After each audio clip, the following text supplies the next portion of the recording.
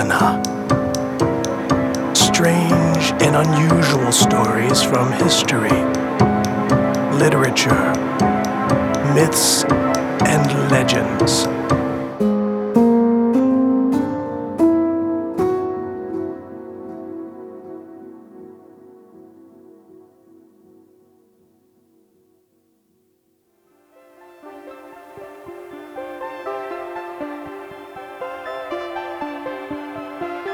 Hi, this is Bob Familiar. And this is Jim Billbrough.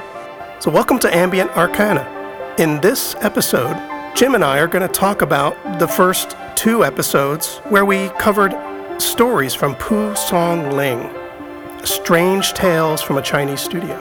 Yeah, this was, I think, a good author to start off with because, basically we're looking for something which is poetic, yet strange, something which is evocative, and that you can put music to, which I think Pu Songling actually lends itself to very, very well. There's certainly issues with the translations. We used primarily the John Minford translation, which was available in the Penguin Classic version. But we also did one story with the Herbert Giles translation, which has older and current phonetic pronunciation of some of the Chinese words. And that was the one story, The Magical Arts, read by Mike Horan. We did also, actually, I think The Dead Priest also, I think, was from Herbert Giles, but there wasn't too many tricky words in that one. But yeah, the older version is a bit suspect as far as that goes. Both versions have their merits. Minford stuff, of course, is, as I said in the sort of like the introduction to Pu Songling's life, has sort of informed by recent Chinese scholarship. So he's someone who kind of looks at what is current and lets that sort of inform his translation. But Herbert Giles, of course, he's swinging in the wind there. It's back in the 1890s or something like that. And he was one of the few people who could actually, in the Western world, I should say, could read Pu Songling. And did his best to sanitize the story, take out all the sex and things of that nature. He left all the violence, though. He did leave all the violence, yes. People getting their heads chopped off and, demons coming and, making people have a bad night and all that kind of stuff. Yeah, it was a good author to start with. I guess we did so many stories that it'd be kind of hard to talk about each one individually, but two of them I wanted to talk about would be Magical Arts, which is the one that was the Herbert Giles translation, and The Girl in Green, which unfortunately I forgot the last sentences of that story, but we did record them. We just we kind of liked the way it sounded without them as far as where it ended with the music, and this podcast isn't necessarily a literary podcast. It's kind of hard to define what we're doing, I guess. Well, when you brought the idea to me, Jim, I found it very inspiring because I compose primarily ambient music with electronic instruments, and I do that being inspired by the stories that are just in my own head. It might be something that I have recently read or a movie or two that I've watched, and so then that's my muse, and I go and I record. And then you said, well, maybe we can put music to these stories.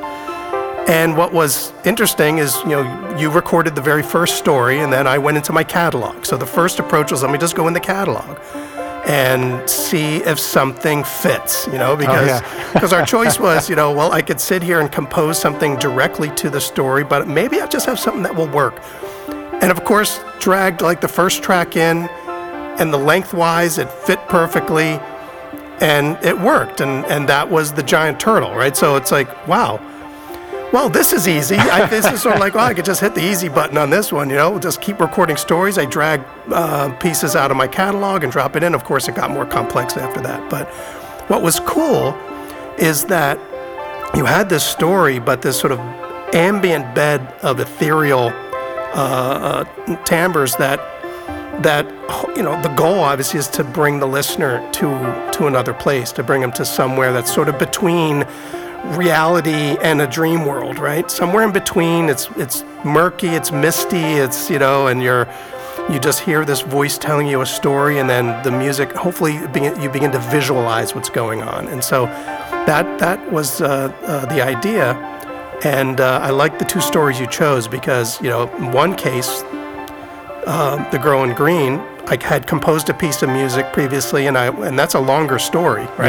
Yeah, it was a tough one. And I dropped this piece of music over, and it was like, my God, the length is like nearly perfect. In fact, all I had to do was edit a couple of parts in the talk track to just stretch it out a little bit, add a little more space, and then all of a sudden the whole story fit in the music perfectly, even as the musical phrases ended and the next part of the story began. It's like everything lined up. It's just weird how that stuff happens. Yeah, that happened a couple of times actually. Like there was The Girl in Green, and then what was the other one? Oh, Biting Ghost. Biting Ghost. Yes, where we recorded that almost as a live session, which is a tricky thing. But basically, there was a point in the story where I paused, and the music paused as well, and it was just sort of synchronicity, and it was a beautiful kind of moment. And yeah.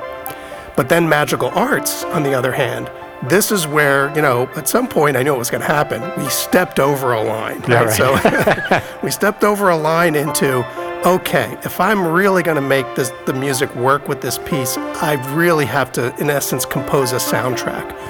Now, this is a part, just for myself, this is a stretch, all right? So this is now pushing me into new territory, which I love. I love being challenged. Mm-hmm. And I think the more we do this, it's one of those things I hope I get better at it. When we get to future episodes, it'll be, you'll see, hopefully you'll see growth.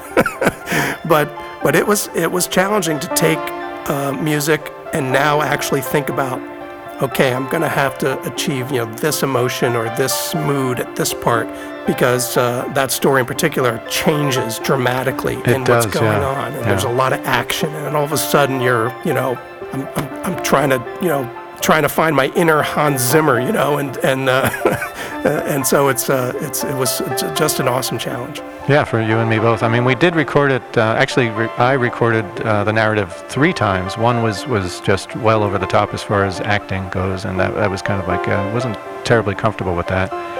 Then I tried a very quiet approach, like I do with the rest of the stories, because many of the Pu Songling stories do kind of lend themselves to that kind of quiet narrative and kind of dreamy and kind of like pull the person into sort of an intimate space.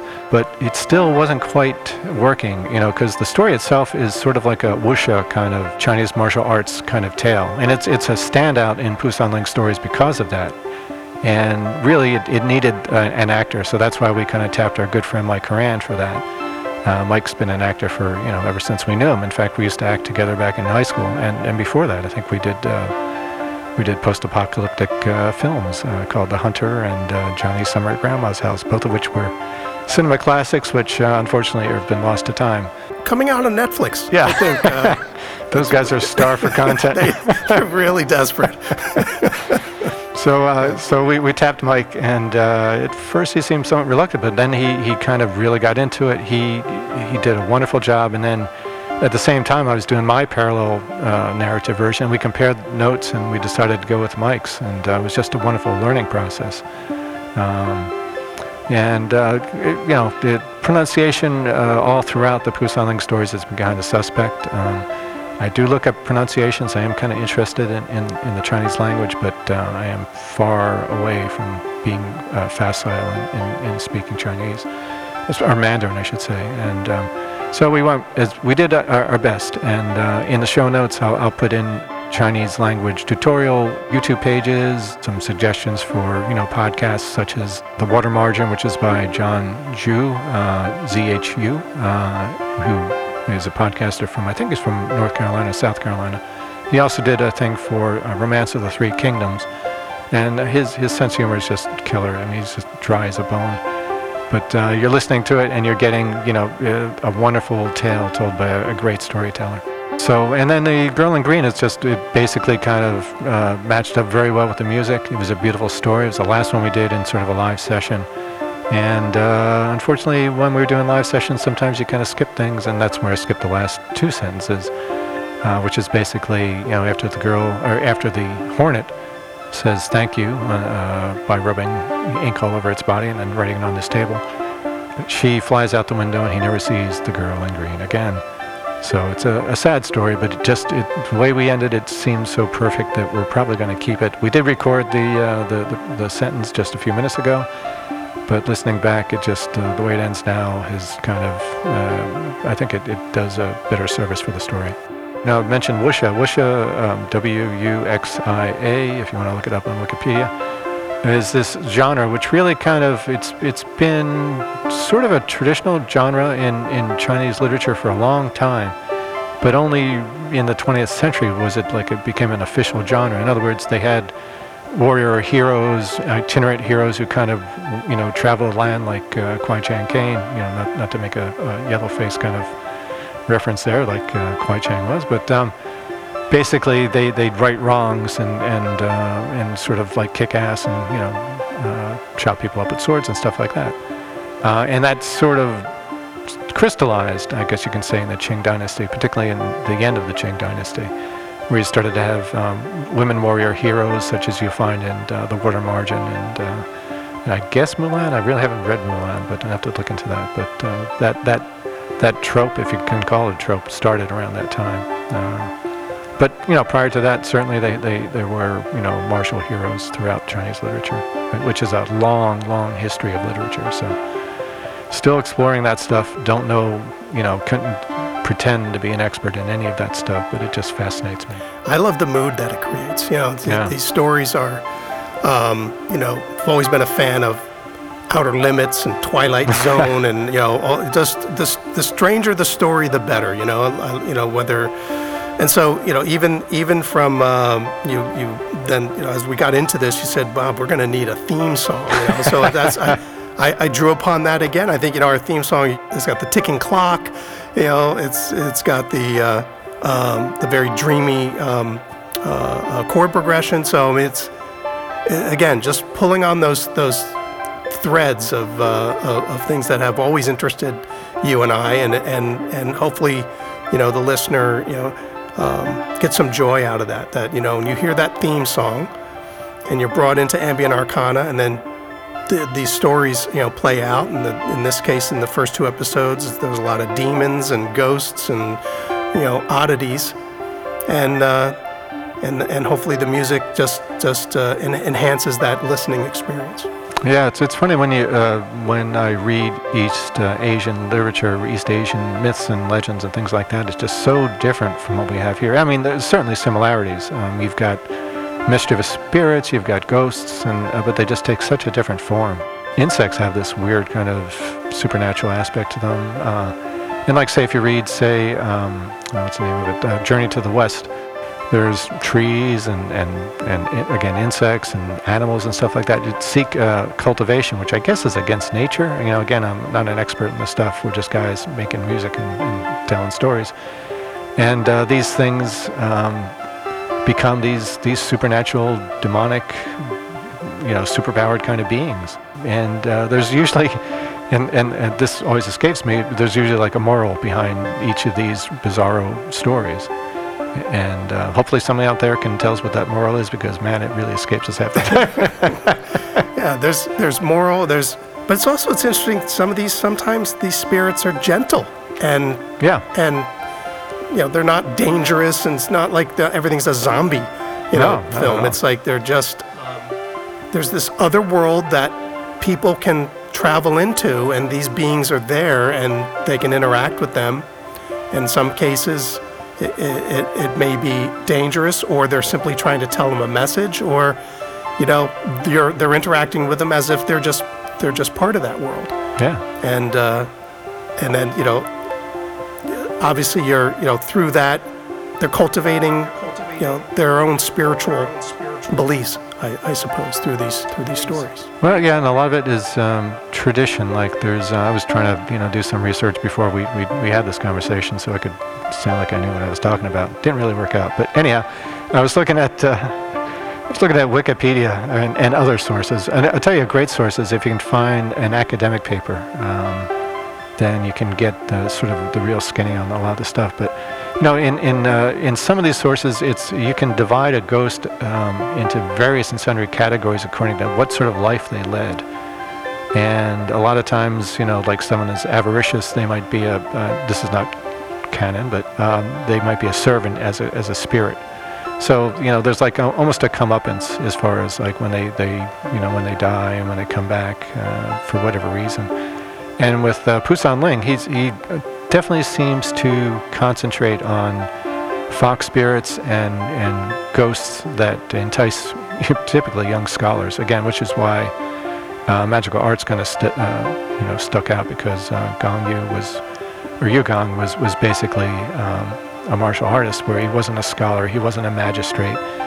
But these scholars and magistrates, they often have like a beautiful woman come, and these spirits will suck their life out of them. Even if they don't mean to, they can be harmful. And there's one story, it's a rather long story, so I don't know if we're going to be telling it, but a woman she died as a young woman. She was like 18 or something like that, and she falls in love with this scholar, I think.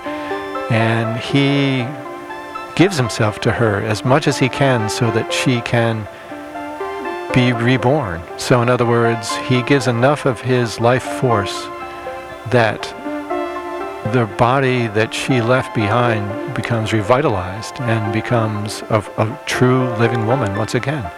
So there was this dark period in her life where she was a ghost, and then because of his sacrifice, and he doesn't sacrifice himself to the point of, well, he does to the point of death, but he doesn't die, that she becomes reborn. It's kind of a beautiful story.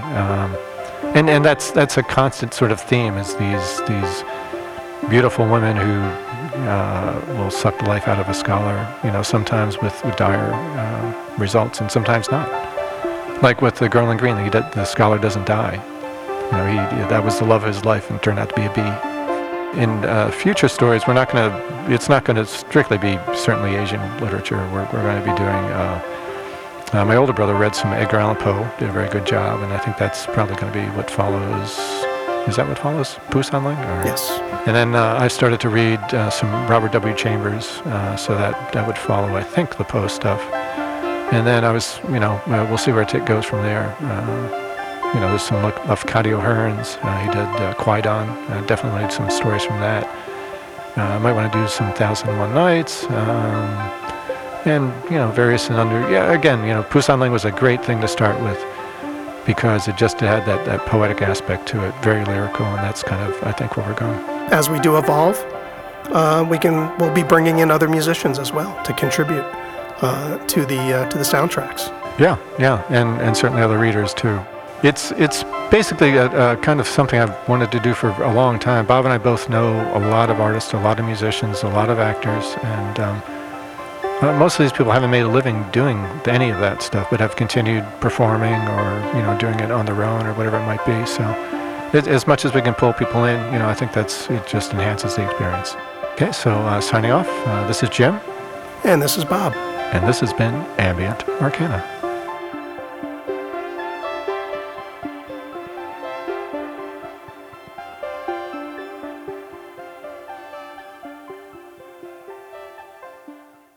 Ambient Arcana.